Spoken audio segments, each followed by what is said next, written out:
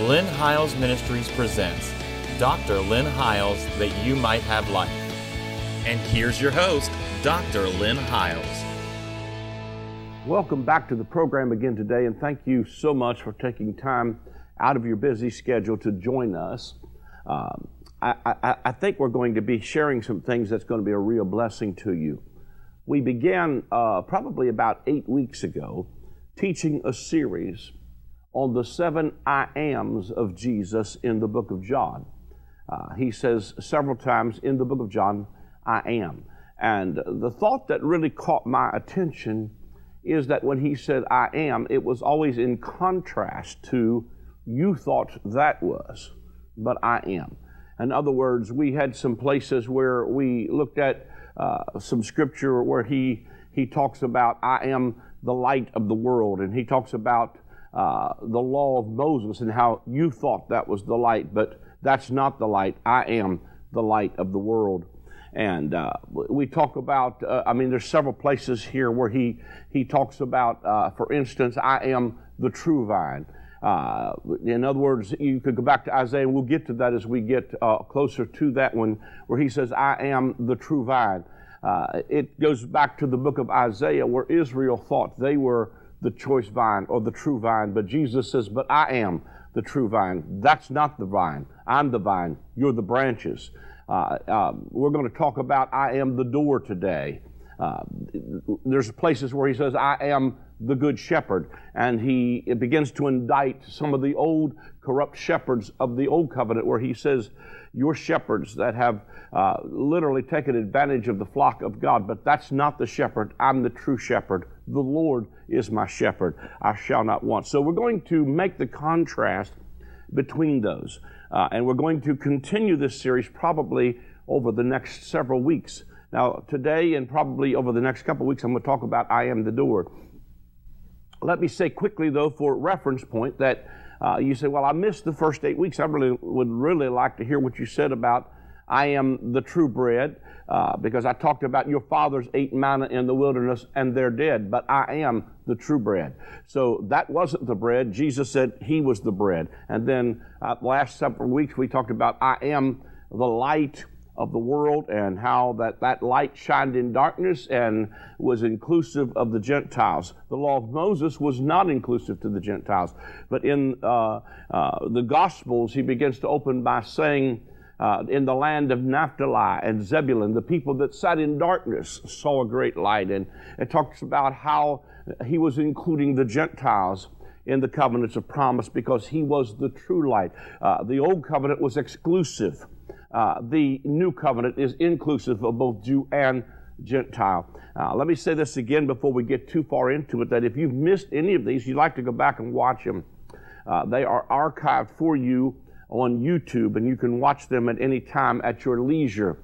There's also a link to the iTunes podcast where you can go back to iTunes and listen to the audio portions of this, or there's also an RSS feed for Android.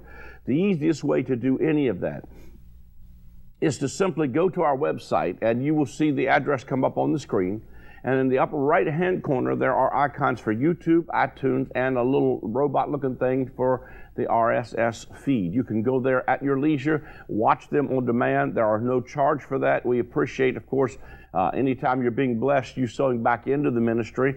We believe that if you are feeding from us, you probably should sow something back into it. So we do appreciate that, but it's without charge to you, so you can go do that. We also encourage you, if you're being blessed by something that I've shared, to share the video on your Facebook page or with your friends, and it really helps us to build an audience to be able to get the gospel out.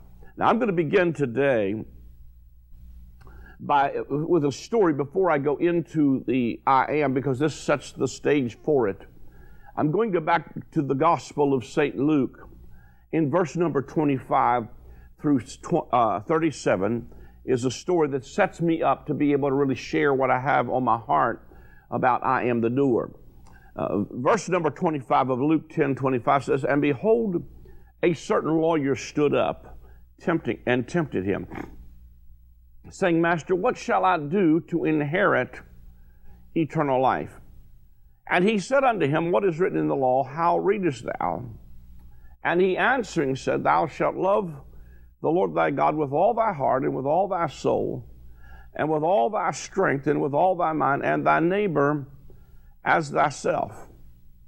And he said unto him, Thou hast answered right, this do, and thou shalt live. But he, willing to justify himself, said unto Jesus, Who is my neighbor? Now, before I get down into the latter part of this, let me just kind of work this a little bit. This is a lawyer that comes to Jesus. He's a lawyer of the Mosaic system, or the law of Moses. So he knows all the legal ins and outs of the law. Now, what I want you to understand is, and this is to me such a vital piece of information for every believer, for everyone, period. Matthew, Mark, Luke, and John are in the New Testament, but they are still in the Old Covenant. What do you mean? Because the New Covenant was inaugurated by the blood, and without blood there is no remission of sin, and the blood of the covenant was shed by Jesus on Calvary's cross. Now, he's introducing the kingdom, he's introducing the new covenant, and one of the things I think will help us a whole lot in our misunderstandings is that when we understand that the old covenant is primarily written to a Hebrew audience. It's written to the Hebrews. It was God exclusively a covenant with them, especially from the Mosaic covenant on. It was given to the Hebrews. Now, there are hints of the new covenant. There are types and shadows and pictures. And anybody that's ever watched us any length of time knows that we use the old covenant to reveal things in the new covenant. In the old covenant, it is literally Jesus concealed. And in the new covenant, it is Jesus revealed. So there are types and shadows and pictures, like, for instance, the lamb that was slain. Those are pictures that happened in the natural to show us a spiritual truth in the new covenant. I'm thankful that we don't have to sacrifice a bunch of lambs for the redemption of our salvation any longer. I'm thankful for that. But what I want you to see is that this lawyer stood up. First of all, he's really not looking for answers. He's tempting Jesus, and he's asking him, Master, what shall I do to inherit, that's the key word, inherit eternal life? Now, let me just say this to you, because this to me has been a concept that really has helped me understand a lot of things that Jesus was talking about. And I'm going to preface what I'm about to say by saying this. I believe that eternal life includes going to heaven when you die. That's settled. I'm not going to bring anything that would oppose that. I do believe that eternal life was being offered for the first time. Eternal life is being talked about in these scriptures. Now, eternal life again includes going to heaven when you die. But if you read this in Young's literal translation, or you read it in Weymouth, he will talk about what shall I do to inherit. The word eternal here is aeonian, or age-lasting, or age-enduring, or of the ages. And it literally, he's talking in the mind of a first century Jew. He's not just thinking about going to heaven. He's thinking about the age that was upon them that was about to dawn, because they were at the close of the old covenant age and the dawning of the new covenant age, and he's asking him what he must do to inherit the life of the coming age. Now, Jesus defines for us what is life eternal, or the life of the coming age, and once again, that includes going to heaven. But he defines, he said, this is life eternal, that you would know the Father. So the life of the coming age was a life lived out of relationship with Abba, where we know God as Father, and we live life in the context of sonship. Now, that to us is not a revolutionary concept, but to a first century Jew, when Jesus even mentioned, he said, I and my Father are one. The Jews picked up stones to stone him. And they were going to stone him, and they said, because thou being a man, makest thyself God. Jesus was identifying with God as not just this austere old man on a Victorian chair with a club in his hand, ready to slap you upside the head. It was him introducing us to God as a father. The Apostle John writes in one of his epistles, and he says, little children, he says this to us. He says, he writes to us concerning fathers, but he says, behold, what incredible quality of love the Father has bestowed on us, that we might be called the sons of God. And it doth not yet appear what we shall be, but we know that when he shall appear, we shall be like him, for we shall see him as he is. So he's talking to us about living life in the context of sonship, in a life free from the bondage and tyranny of the law of Moses and under a whole completely new covenant. Oh, I wish we could grasp this. Because most of my life, even my young life, and most of the time as I'm traveling, what I see is a great deal of mixture of two covenants. And when you take things out of the context of the covenant they're in, it can become very, very, very dangerous. And, you know, some of the wars, some of the atrocities of wars that we've seen throughout history has been because world leaders took scriptures out of context and applied them to things that had nothing to do with them. You know, sometimes we cherry pick the scriptures that we're interested in, and then we don't really realize, listen, that's the wrong covenant. But when we realize that the new covenant was what was the life that they were headed for. Now, the first thing I want you to understand is that the key word here is, he said, what shall I do to inherit eternal life? Well, first of all, you don't do anything to inherit. You don't earn it. It's not a wage. It's something that someone gives you by virtue of an inheritance. And so he died so we could receive this life and literally receive his life. And so this lawyer is asking Jesus, what must I do to inherit the life of the coming age? Of course, when they are asking Jesus, under the old covenant, what must I do? Under that old covenant, Matthew, Mark, Luke, and John, again, are still in that old covenant. He's going to tell them, here's what you need to do. Except in every case where he tells them what you have to do, they are always looking for a legal loophole, or they are always coming to the place where they said, yet thou lackest one thing. Because one of the things the Scripture said is that you search the Scriptures, for in them you think you have life, but they are they which testify of me. So, and he said, if there was a commandment that could have given life, then verily righteousness would have been by the law. That's why Jesus talked about in John 1, or John talks about, in him was life, and the life was the light. In other words, you thought that was the light, and it wasn't the light. That was not the light. The life becomes the light, and that life that is the light is that life that we live out of a relationship with the Father and the Son. That's the life that he came to give us, and that's an abundant life. It's a life lived under the government of Holy Spirit. And so when he asked him what I must do, he's telling him, well, here's what you got to do. You know the law. Tell me what the law says. Now, one of the things that they don't really realize is that the law could not produce, of course, life. Now, what Jesus does in the later places, he says, a new commandment I give you, that you love one another.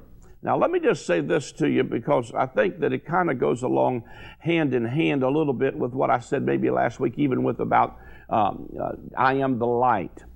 He says, in him was life, and the life was the light of men. But when he's asking him, what must I do to inherit the life of the coming age, or eternal life, he says, how do you read, what's written in the law? How reads down? He answered, saying, thou shalt love the Lord thy God with all thy heart, and with all thy soul, and with all thy strength, and with all thy mind, and thy neighbor as thyself. And he said unto him, thou hast answered right, this do, and thou shalt live. But Jesus answering said, verse number 29 said, but he willing to justify himself. Now that's what the law always does. Is he willing to justify himself, said unto Jesus, and who is my neighbor? Now let me just stop for a moment here again, because what happens is that this lawyer is standing here trying to defend himself, that somehow he has kept all the rules. And so under the old covenant, your neighbor was your Jewish neighbor or someone from the 12 tribes. But this story is going to go on to talk about a Samaritan. And so what he is really talking about here is real love that fulfills this is when you love people who are not part of your easy to love group, so to speak, but people you didn't think God cared about. And especially Samaritans, were to them like a mongrel breed, and they would really, they were rejected and hated by the Jewish nation. But Jesus is talking about, and one of the things that really grabs my spirit, my heart, is when I see him talking about this is the kind of stuff. Loving your neighbor and loving people who don't look like you or act like you or are not from your people group is stuff that can literally change the world. Because when we start to love our neighbor in other words, when we start to reach out beyond the paradigm of what we're comfortable with, that's what you see Jesus doing constantly.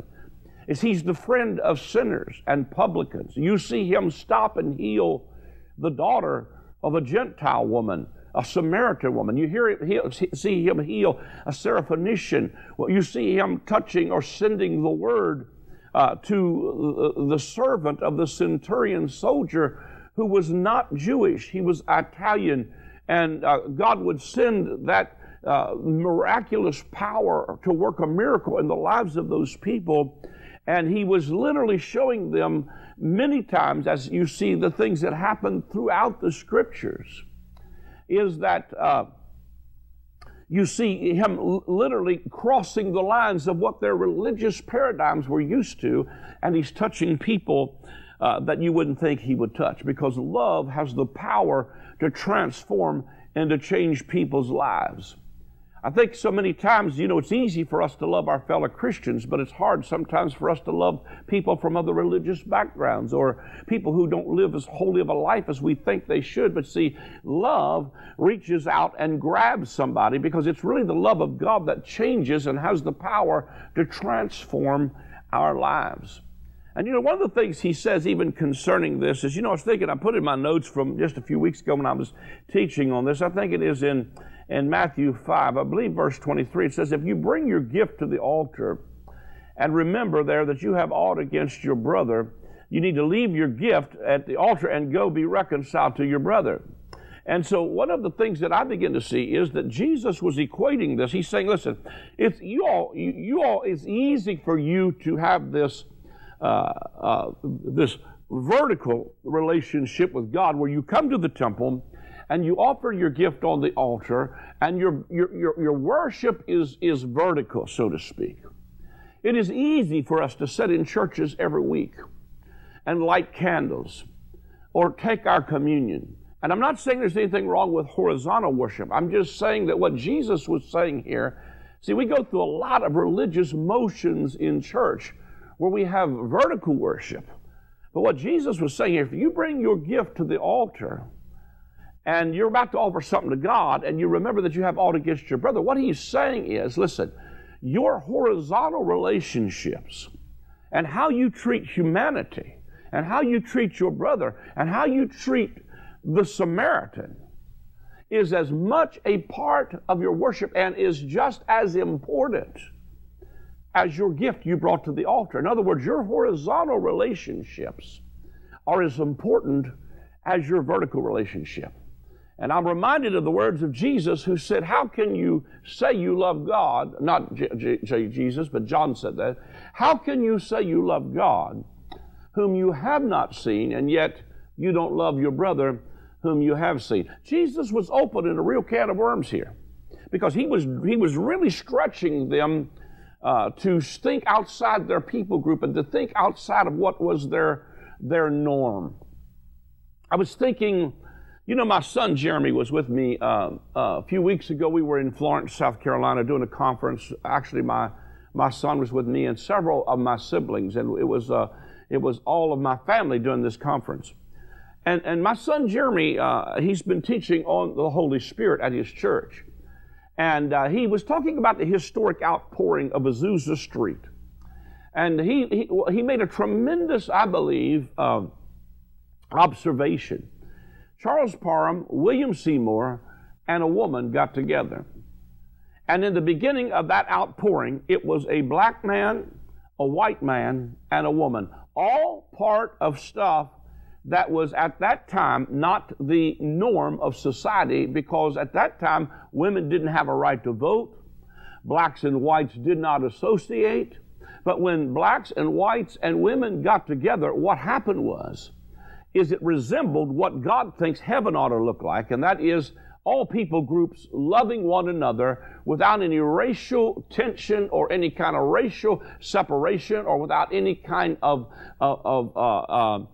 even gender prejudice. Because here we've got a woman, a black man, and a white man, and when they got together, it resembled how heaven ought to be, and that's people in unity. And it was in that environment that God poured out the Holy Ghost, and the kingdom of God manifests anytime that you get together and it starts to resemble what's happening in heaven, when it looks like what's happening in the culture of heaven. If it's not heaven's culture, it shouldn't be our culture. See, I believe the influence of the kingdom will change our culture.